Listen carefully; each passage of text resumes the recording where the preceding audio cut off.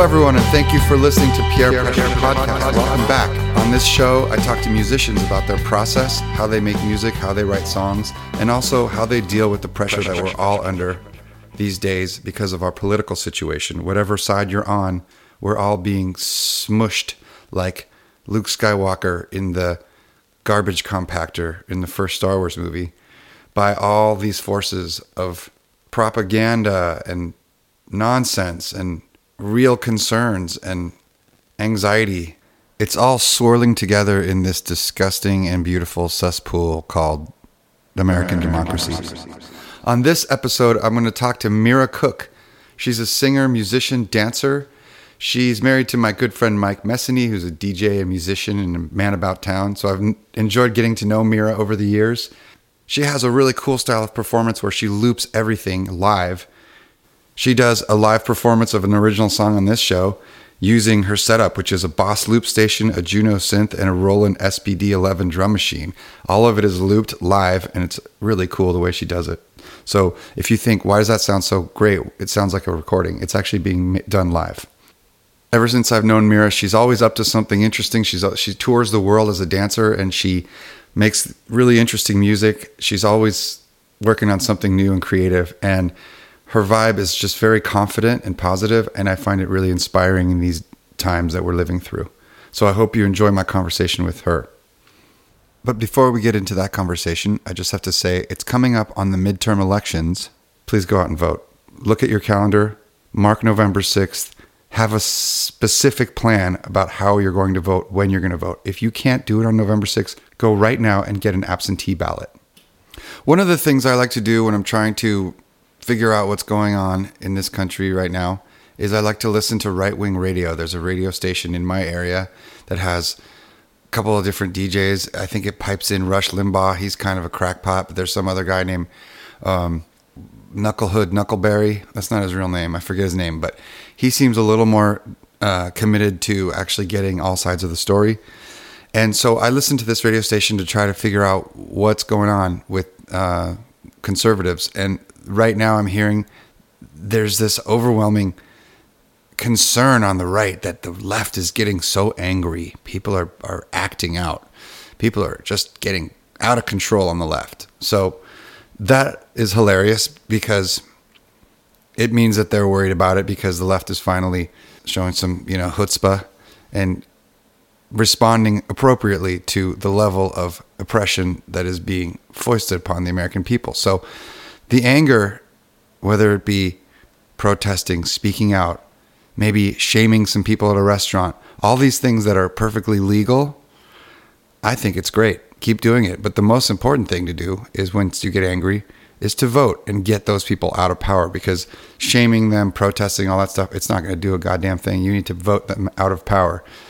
But anger is a really appropriate response at sickness. We've been diagnosed with a basically potentially fatal illness in this country. And so we need to get that sickness out of the body. And it doesn't mean we don't love the body. You still love America, but you're really angry at what's going on with it. So you're trying to get rid of that disease by voting it out. So good job. Stay angry and fight. And another way to show your anger and show your concern is to vote for people who show compassion. So vote for people who are on the side of higher wages, healthcare reform, education, unions, veteran rights, including ending unnecessary wars, gun safety, reproductive rights, election reform, including ending the Electoral College and fighting gerrymandering, respect for all religions, including atheism, immigration reform, and the list goes on and on. Vote for people who are on the side of compassion. And then another thing I would say, a good way to operate to know that you're voting for the right person, is if the person you're voting for is being investigated for a crime and is actively trying to thwart that investigation, that's probably not a good person to vote for. I don't care if that person is Republican, Tea Party, communist, socialist, basket weaving party. Don't vote for people who are being investigated and are trying to avoid that investigation. If you get a call from the IRS and they say they want to audit you and you hang up on them, they're going to call you back. If you hang up on them 4 or 5 times, they're going to come to your house. If you say, I don't want to show you anything, they're going to look deeper. They're probably going to cart you away and look through your emails and find your receipts.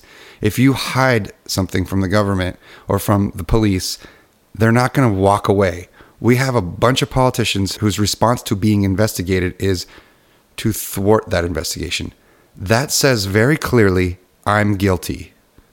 Don't look at me because I'm guilty. So don't vote for those people. Those people are not the answer. The other thing I would say is that we should all start looking at each other on the right and the left with compassion. We're all in this together. We're all being victimized to some extent by this very, very broken system. So let's have compassion for each other, and everyone, no matter what side you're on, just vote for the good people. And I think we'll be better off. Or write a really cool song, if that's what you do. Please enjoy my conversation with Mira Cook. You moved here in 2010 from Texas? From San Francisco. From San Francisco. And you lived in San Diego for a while before that? Yep, I lived in San Diego for 5 years and San Francisco for 3 years. Okay. Came out here. And before that, Austin, Texas? Yeah, I lived in Texas till I was 20. Nice. It was nice. Austin is great. I love it. It's a good town. I love it. Yeah, we're thinking of going back sometime. It's real hot. Yeah. This is Mira Cook. We're talking to Mira Cook. We're talking right now. We're talking. Yeah. Thanks for doing this. I'm really glad to do it. It's great. You're the first woman guest, which is good. And it's a pretty crazy time right now in America. It's kind of a bummer. It's a real bummer, actually. They just confirmed Judge Kavanaugh to the Supreme Court, which is a giant fucking bummer. It's a bummer. And yeah, unfortunately, I'm not super surprised. Yeah. But it's a big bummer. Where it's kind of like, to me, it feels like another fuck you to like the women of the world, which is so depressing. Because like Trump being elected was like the biggest one, like a big giant one, kind of. Yeah, I mean, for me, the whole thing is just super confusing because. Yeah, I mean, he's somebody that I look at, and even on mute with just the body language and everything, you can just tell from a million miles away that it's somebody that I'm not gonna like, that I think looks bogus, right, and seems to be real pompous, without even hearing. You don't have to the hear audio, anything come out of his mouth. So I can't believe how people are taking him seriously, right? And it is serious, of course. I take it seriously too, but it's just totally confusing for me to think that. People are going along with that. Yeah. Are you talking about Trump or about Kavanaugh? Trump. Oh, yeah. And then the Kavanaugh thing, it's just, there's a long series of stuff. I don't take it too personally. Yeah, you can't. And I feel like I work in a field, and I've had a lot of women bosses and have a lot, pretty empowered. I don't feel like I'm paid less than, some of my colleagues and stuff. It's not like something that I'm mad about. Right. But it is a thing, and I don't know. Sometimes I have to ignore certain things. For sure. I mean, the Kavanaugh thing is like, just, and I'm not that surprised. Yeah, I hear you. And you do have to get on with your life and like just live. Well, just believe that things are going to change slowly and do your best and like have a resilient attitude as part of it. Right. I don't want to feel like a victim. Just for being a woman, and I don't. Right. And that's part of that's part of actually changing things for the better, is just personally being a more positive person and keeping your head up. Yeah, and my parents raised me that way. It wasn't like I had a different role than a man or something. Right. So in my mind, it's always been not very forward in my mind. Right. Yeah, I know. But it seems like the administration we have now is trying to take away certain understandings and rights of women that have just been fought for and clearly accepted by everyone. Oh yeah, the whole abortion thing too. That's really that's going to be real crazy. Maybe we'll see. I don't know. I'm just going to pretend like that's not going to happen. Yeah, I know exactly. For now. Yeah, exactly. For now, until we get to a more pressing moment. There's no reason to worry about something that we don't know anything about, or we don't know what's going to happen. there's just other things to worry about. Right now, there's the midterm elections to worry about. Those have to... It's like you said, there's too many things to worry about. That's why in some ways it's kind of for my own mental health just to block out a lot of it, because there's something new every day, you know. There's always a scandal or something that's trying to grab your attention. There's always a presidential scandal going on or something connected with the office, and it's so exhausting, and you know, half the time it just seems so stupid and not really worthy of my attention. So I want to go back. So we just jumped right into this like pretty heavy and negative thing. Let's go back. So Mira, you're a singer, songwriter, musician, dancer, and you do so much stuff. Like, you're a very creative person. I'm very in the arts. Yeah, you are. You're all over. I'm all in the arts. And you're also about to have a baby, which is a very creative thing to do. Yeah, I'm excited and nervous. And in about a month, right?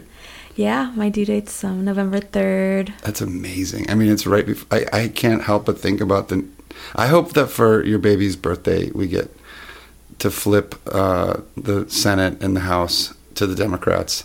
I really do think it's going to swing back. Yeah, it has to. It's just kind of wild and we don't know stressful right now. And oh, yeah. I don't know. I think things are just going to swing all over the place.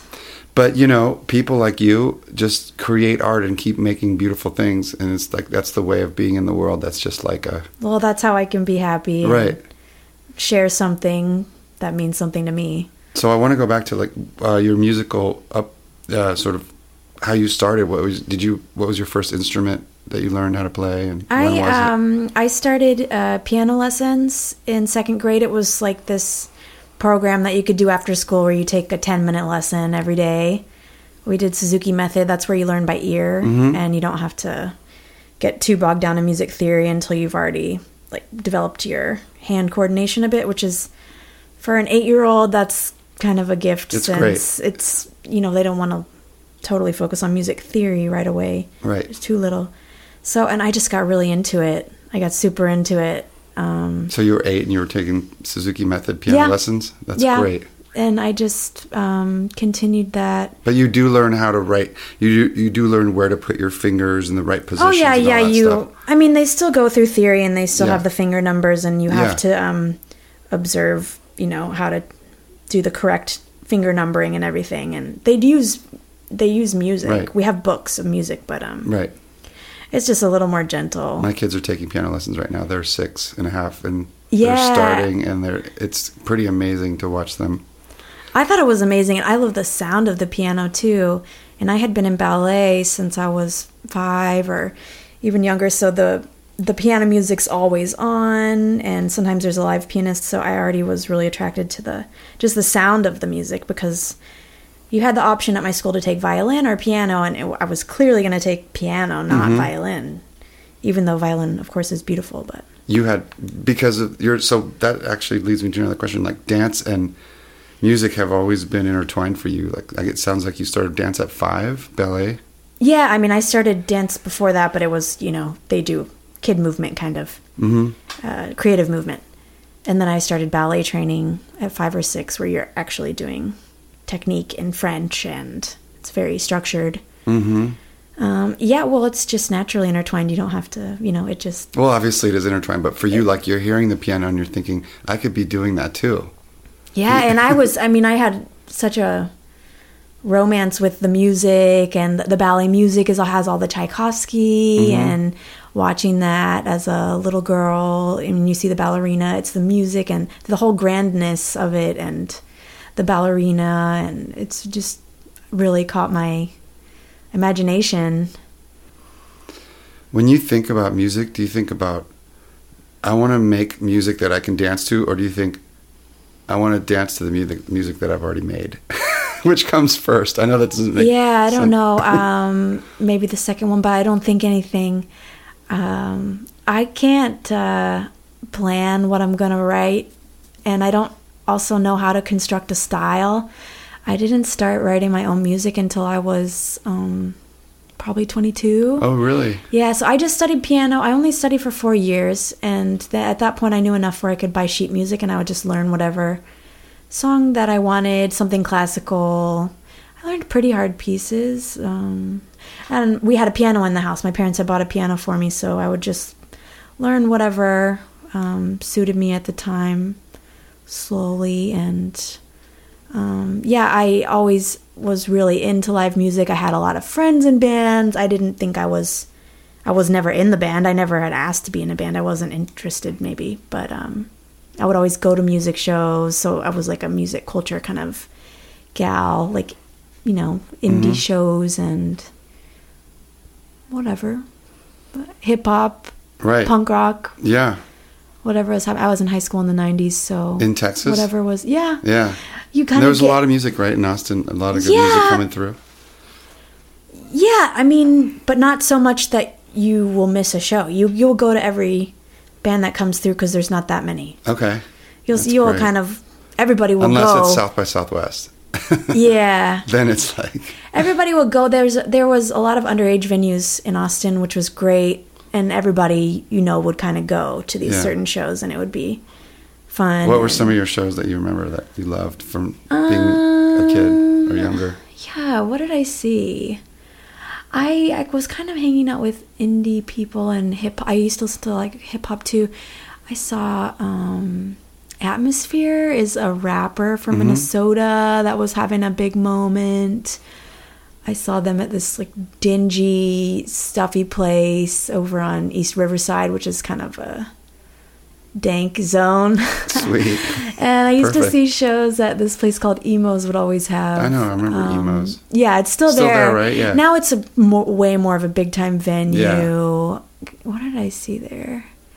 A lot of indie bands. And I had a lot of friends that had bands, and they would be playing at Emos too, like my high school friends. And there was some ska bands, and who knows. Do you remember, like, when you thought, I want to do this, like I could write a song or I could make this happen? I came about it from a weird angle because really what happened I had moved to San Diego and I was doing an apprenticeship at a ballet company, and me and a good friend were trying to do choreography and presented at a coffee shop basically.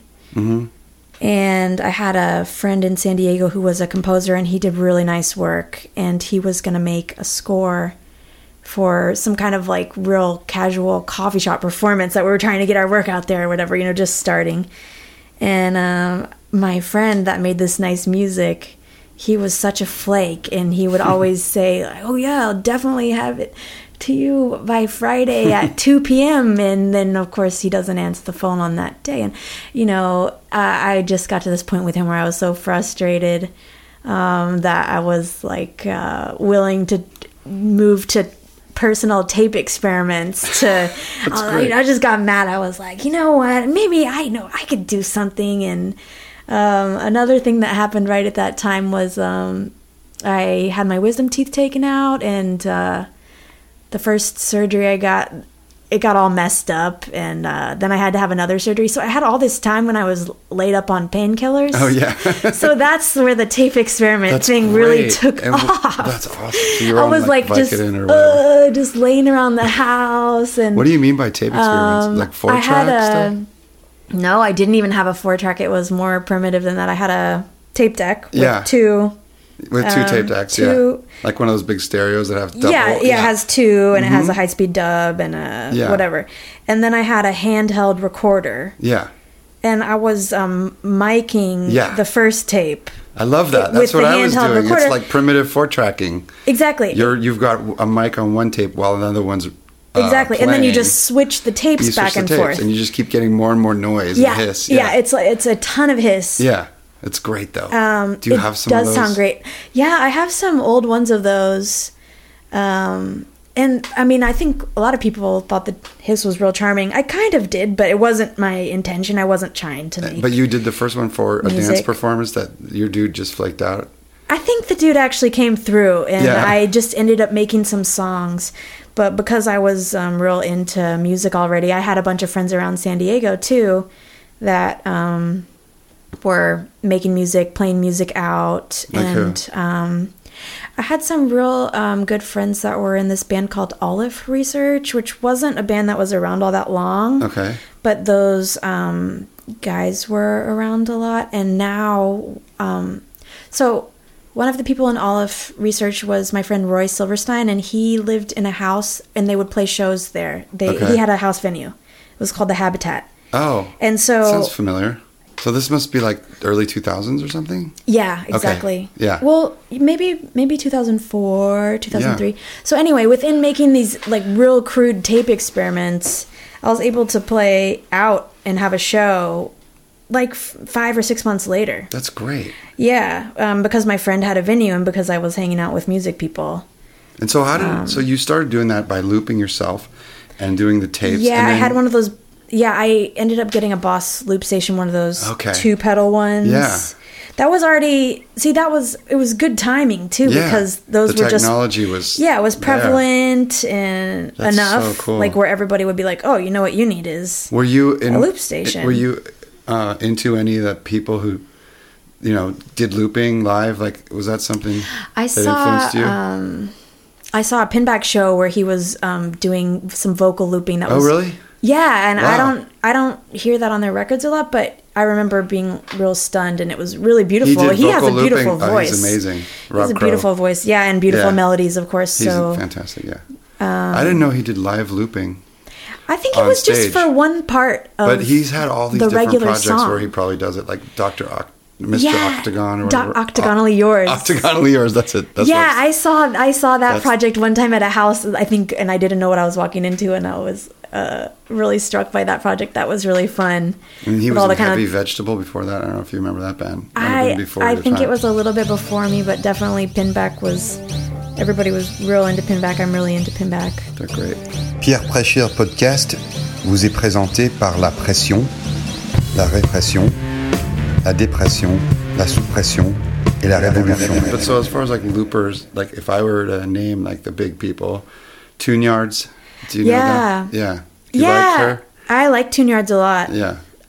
It's similar. I was looping before I heard her music, and then whenever she started getting popular, definitely people were mentioning it to me. Okay. And I saw her play a show in San Francisco, probably 2009 or so, and it was great.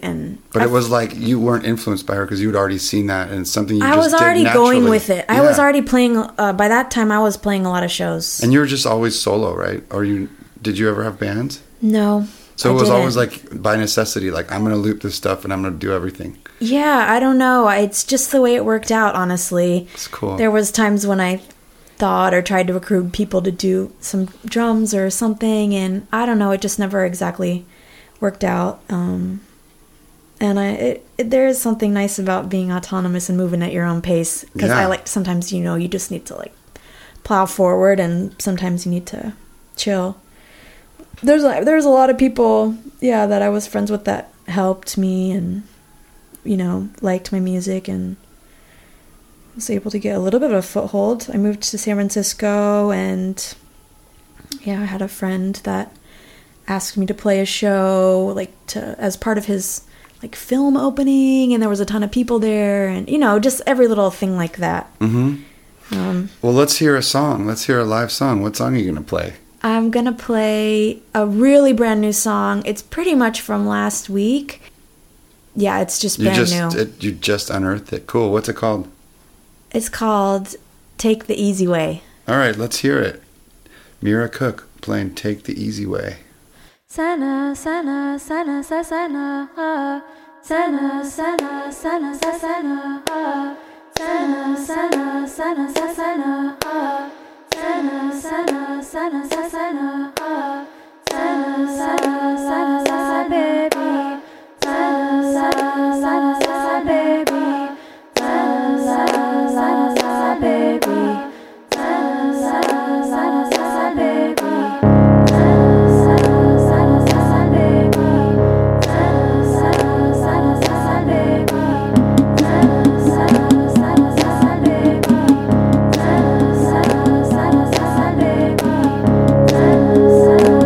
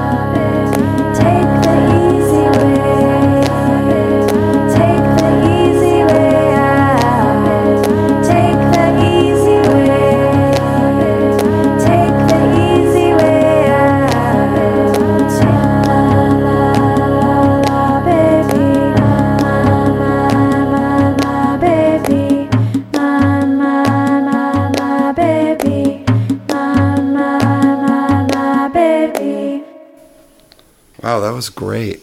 Thank you. I love that song. Thank you. I mean, I want to hear more about it, just how this stuff is built, like how you decide how to loop everything, what comes in when, and, you know. Yeah, like I said, I'm not super conscious about how I'm building things. I usually just go real intuitively, and that's where using a loop pedal can be really handy, is it's super fast. I'm not in a recording program. I don't have to go back and listen. You can just press the button and just kind of try adding something and delete it if you don't like it. So I usually just experiment to write new songs. But so...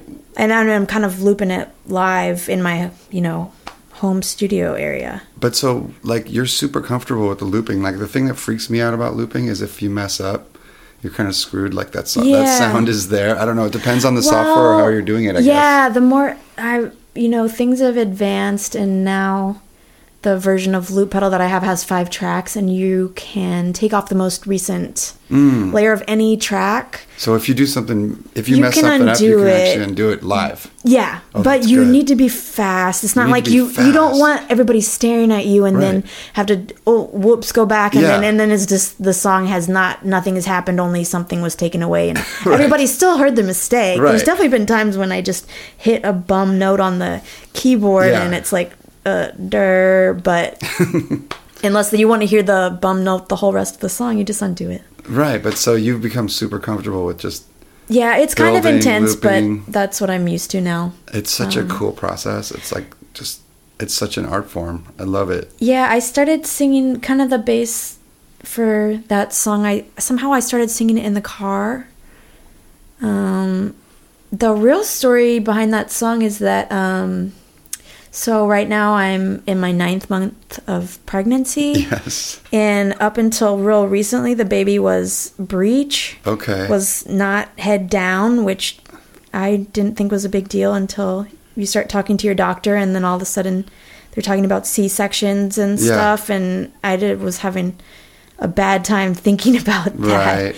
Right. And so when everybody just said, well, why don't you just ask your baby to turn down, or why don't you just talk to your baby? So I was like thinking like, why don't you just take to your baby? Yeah, like why don't you just take the easy way? Like it'll be so much easier for both of us. Birth is the easy way out, but it's easier for the baby. Maybe not so easy for you, but it's the way you want it to happen. I'll tell you now, this seems like just having a regular delivery is going to be like a easy. I mean, it's not going to be easy, but to me that seems like a much less intimidating thought than having to schedule a surgery. I know. I understand. Like we went through that with my wife, and it's just such a bummer. Like you're not always in control of how things work out, and the babies aren't always pointing the right way, and it's a drag. But I love that idea of you talking to your baby, and now I feel like I know what the baby's name is.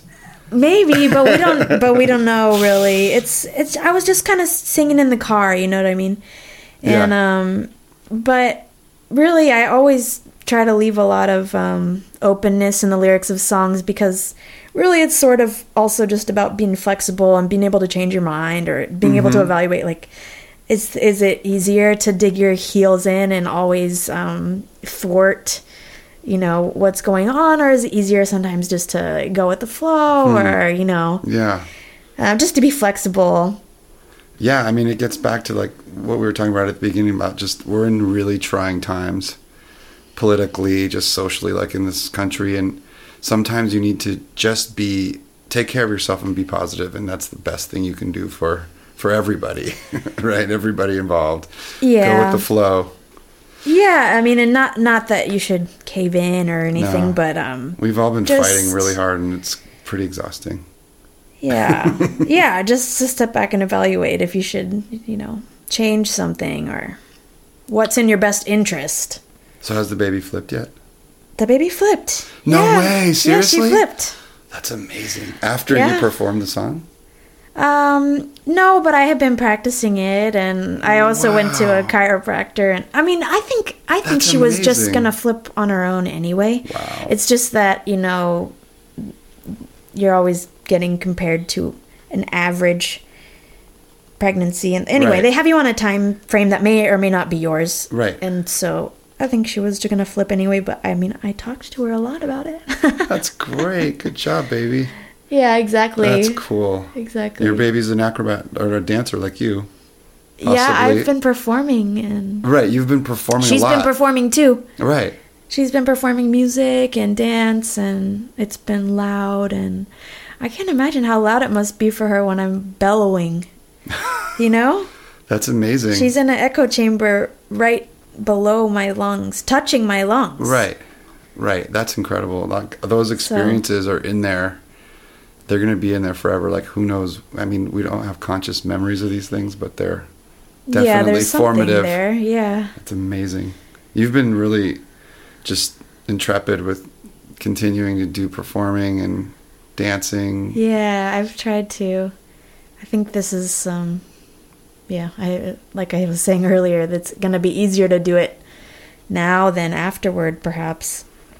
After she comes out, then I'm going to need to stay home more, maybe. Or, I don't know. Maybe not. For a while, I don't know how it'll be. For a while, but everyone, I mean, I was terrified of having kids because of playing music and being creative. I thought, oh, you won't have time. Yeah, but it's not really like that. I mean, it definitely takes its toll, but if you're whoever you are, you still are. You're still going to be that person, and you're going to do it. You're going to do things more, and it's going to be different. Yeah, I mean, I definitely couldn't stop and do nothing. Right. I just can't do it. PR Pressure Podcast, brought to you by Rubber Bands. There's some really nice venues in Brooklyn. Yeah. And there's more and more coming up, and there's all these great places that I'm excited to play, and it's pretty easy to set up, small shows, so I figure I should just go ahead, and it's caused me to write more songs because I feel like I don't want to present the same material to the same friends that come see me, so it helps motivate me. That's great. It's so cool. And so I want to hear more. I wanted to ask you more about Battery Dance. There was a documentary made about you guys. That's your dance company that you've been involved with for I've been working for Battery Dance for 8 years. Mm-hmm. And it's a small company. There's 5 dancers. And we do extensive touring, like tons and tons of touring. And we have a teaching program that is mostly used with, I guess, underprivileged youth. Anyway, it's a program that's very open and is very possible to do with people that have never set foot in a dance studio and don't have any relationship to fine art dance. That's amazing. What a great program. And you travel all over the place and and work with kids, like you said, who are I think that with Battery, I've been to more than 40 countries in the last 8 years. I mean, they really travel. Wow. And had some really incredible experiences and really tough experiences too. Yeah. But it's been really eye-opening, and of course it broadens your perspective so much to be able to just see things from other cultural points of view. And I think the other points of view are real different. Yeah. In Asia and Africa. Right. And South America. So it's really refreshing to just sometimes look at things from their perspective. And how would you say, are there countries you go to and you think we could definitely learn from this, like for our own, the way we do things in America, or what are some things that you can take away from other countries that you admire? Yeah, definitely. I don't always try to just compare us and say one's better than the other, but there's just really different ways of looking at things, for better or worse. It does kind of sometimes make the U.S. and Europe especially look very organized, because sometimes you go places and there's no infrastructure, concern for time or organization or space or anything. But then sometimes you think of how nice that could be too. Right. In Africa, everybody uses the phrase African time, which just means whenever. 2 hours later, never. Yeah. Maybe in 10 minutes, whenever. But it's refreshing too to think that people aren't running around looking up their watches and freaking out, and have also an attitude of like, hey, you know what? I'm on my way. Or if it happens, it happens. And, right. Which can also be infuriating. Yeah, and so there was a documentary made about that dance company called Moving Stories. Yeah, there's a team that started following us in 2013, and they followed us for 4 years. And they filmed us in several different countries. They were kind of using us to get... they were using us as a gateway to meeting these students that had real intense backgrounds and some real stories to tell. So the place that I'm kind of featured is in Bucharest, Romania. Mm-hmm.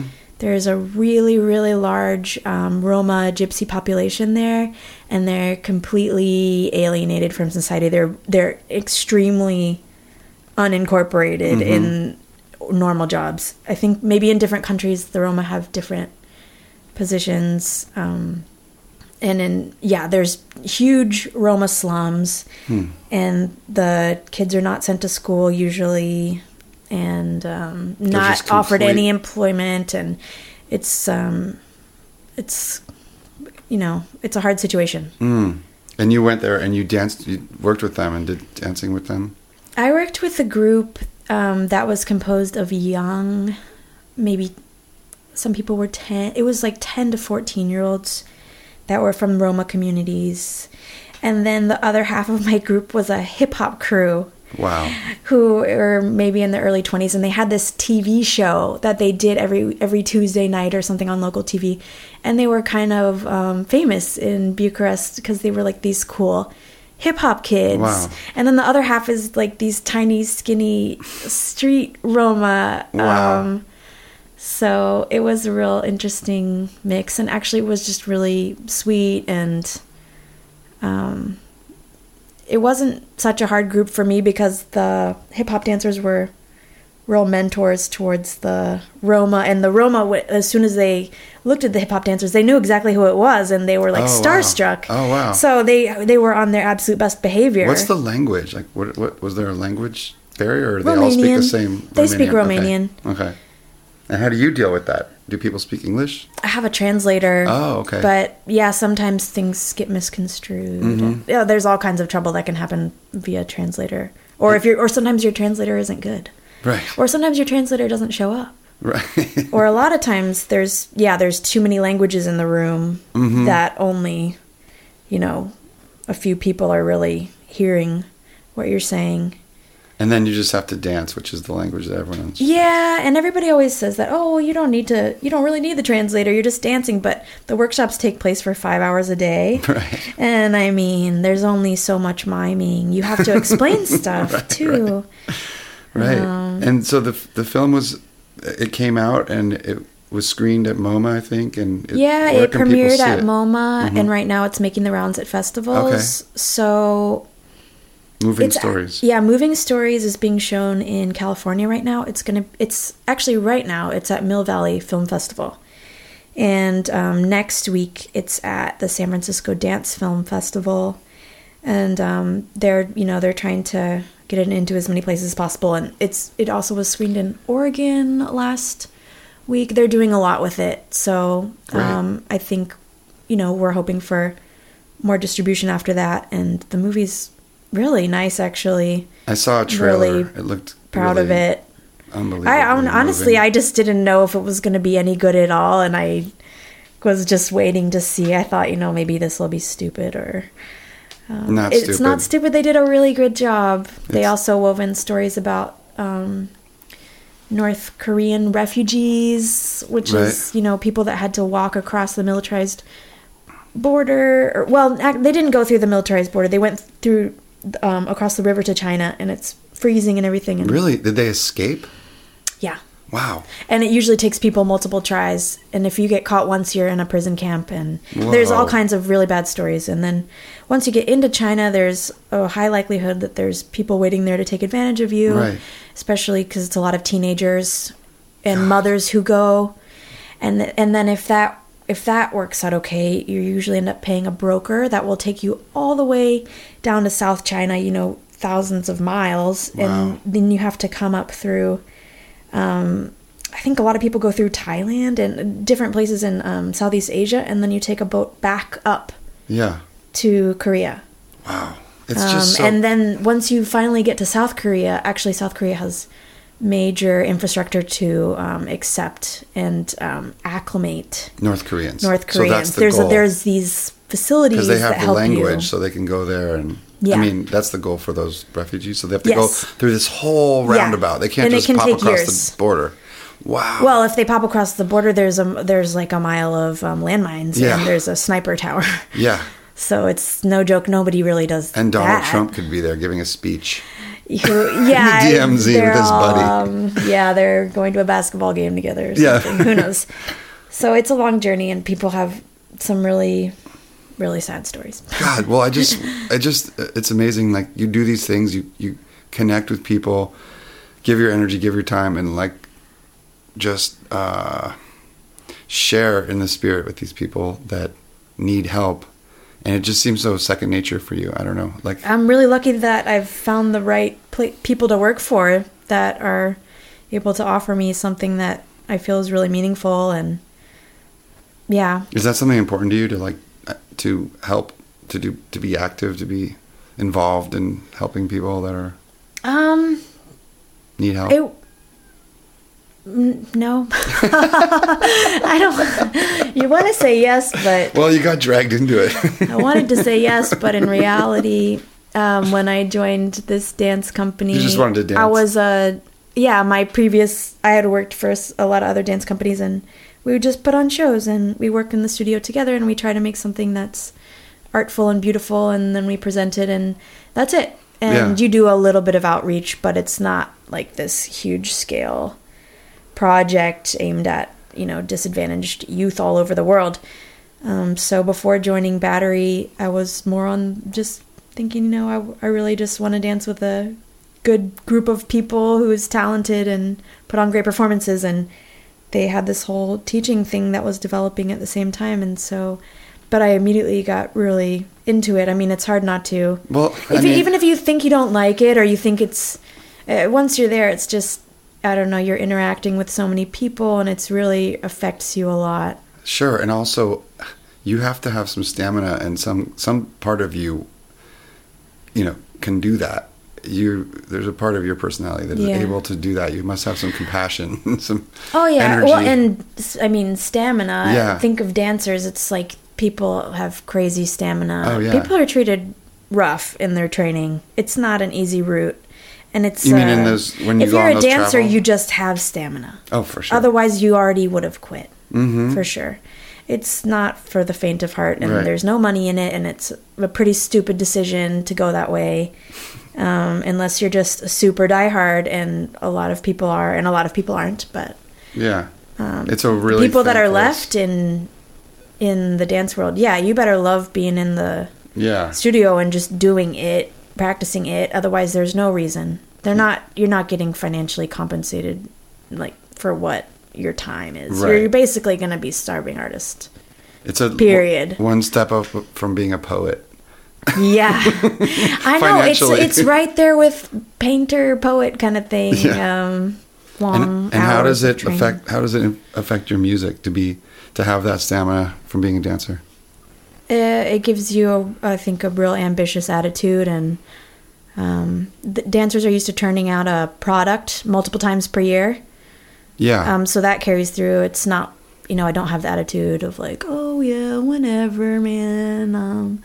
It's like, okay, need to make some songs, need to perform. We're used to performing. You have a work ethic. And you're used to performing and showing it, and that's true with dance. That's all there is. You make a product. There's a show that is the product. And then you start right away. You start on the next one. Right. Whereas when you're a musician, you can kind of be like, I'm working on something, and it might not ever come out. I mean, I've gotten more. I mean, my output of music isn't extremely fast either, but. So I want to ask you. You have a record coming out, and it's coming out on vinyl. Yeah. When is that happening? Talk about it. That should be happening in February, I think. I'm teamed up with the record label Gold Robot. They have some really nice artists and really thoughtful way of doing things. They're originally from Oakland, from East Bay, which is how I got in touch with them. And now the main guy is based in Boston. Cool. Yeah. And they're putting out your upcoming record. Yeah, it's going to be a 500 run of vinyl, so I'm really excited about that, to have my music on vinyl. You know, that's going to be great. That's great. It's going to be great. So cool. What's it called, the record? It's called A Level Lower. A Level Lower. Yeah, and in the meantime, this fall, I'm going to be releasing a single and a music video. Oh, cool. Kind of as, you know, the pre-album. I love your videos. You have some really nice videos. Oh, good. Full disclosure, I worked on that. one of them. Yeah, I had the good fortune of being involved in that one funny drone video, which I love. That was cool. That was really fun. I have never had the budget to work with you know, big studio and crew and anything like that, but I try to be creative. Always super creative, yeah. Try to have fun with it. And that was that video that we made together, where I basically was running around at the abandoned airfield and that by kid the rode beach by on his bike, and then he became part of the video, and he was such a cool part of it. Yeah, and Pierre's flying his drone camera all around, and there's a little kid riding circles around me for, you know, God knows why. Yeah.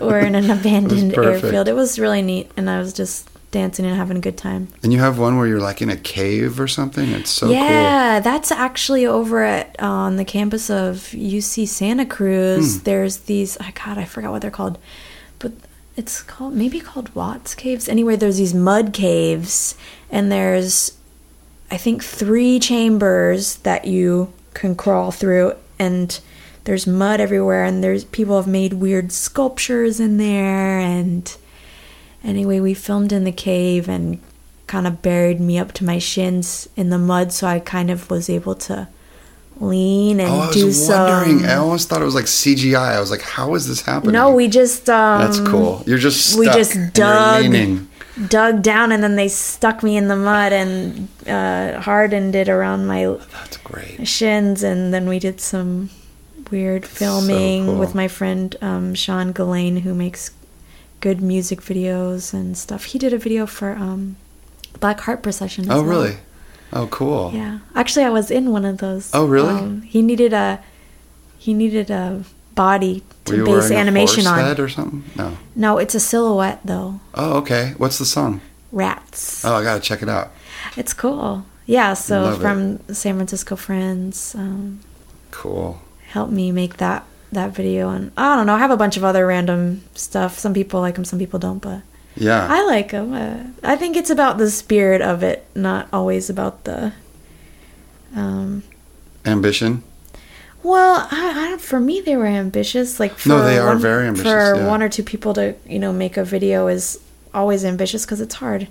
Yeah. No, about the slickness of it, I guess. That's what I'm saying. The production quality to me has been secondary, although I do try for that too, but they always look good. But that's the thing about a video these days. Like, you just put it out there, and it's part of your music, and it can add to the way people get exposed to it. And it is fun. I've had a lot of hard times making videos. There's always things that go wrong, or like when I crashed my drone. Yeah, didn't I crash it? Yeah, but I think we kept the footage. I kept the footage in the video. It was fine. It was like I think that was right when I got my drone. I did not know how to fly it, and I have to tell you, I crashed it probably 6 times after that. It was like, it takes a lot of practice. It looks pretty difficult. That actually, I thought that was kind of charming about it, that the drone would wobble or just zoom somewhere where you could tell it was unintentional.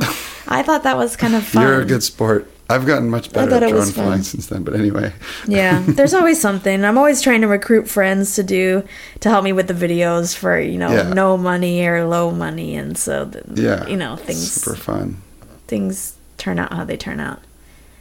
I have to ask you a couple more political questions. Are you committed to voting? Do you like voting? I'm committed to voting, yeah. My dad's real into environmental groups that do political advocacy and stuff. Oh, and great. so I have that as a good example in my life, and I've always he's sort a of been.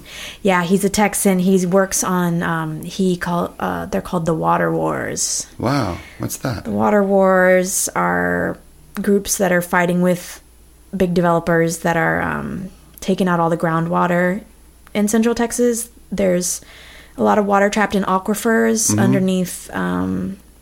Well, there's various aquifers. Do they do fracking in Texas? 'Cause they do, but not in Central Texas. Okay. But that's sort of a side issue, but it's still related. But right where we live in Central Texas, there's all this ancient underground water in the aquifers, and so you can tap it and drain it. And once you do, though, it doesn't just fill right back up with rainwater. Right. It's been filtered and filtered and filtered, and it's way, way, way down. Yeah. And the developers are all trying to get, their hands on it. And what for? Like to water, just to bring water to their developments. Oh, got it. And a lot of water gets shipped to San Antonio or other areas that are densely populated. And so there's always court battles going on just to try to stave off the developers from seizing all your water.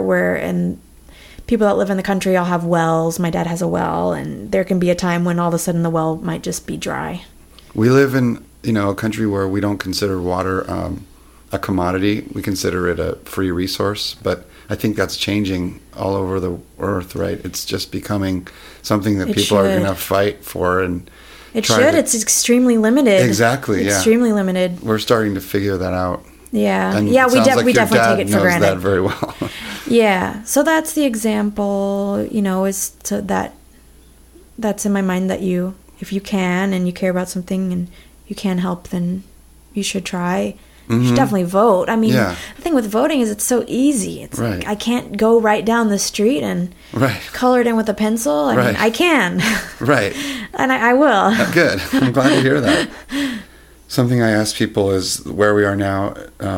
What do you hope would be the best outcome in the next couple of years, and what could be the worst outcome? Let's start with the worst, because we want to end on a high note. Well, I mean, remember when we voted for Bush a second time? Yeah. And it seemed like the end of the world. What? Yeah. How could that be? Yeah. How could that be? Well, that could happen. We could be stuck with Donald again. Yeah.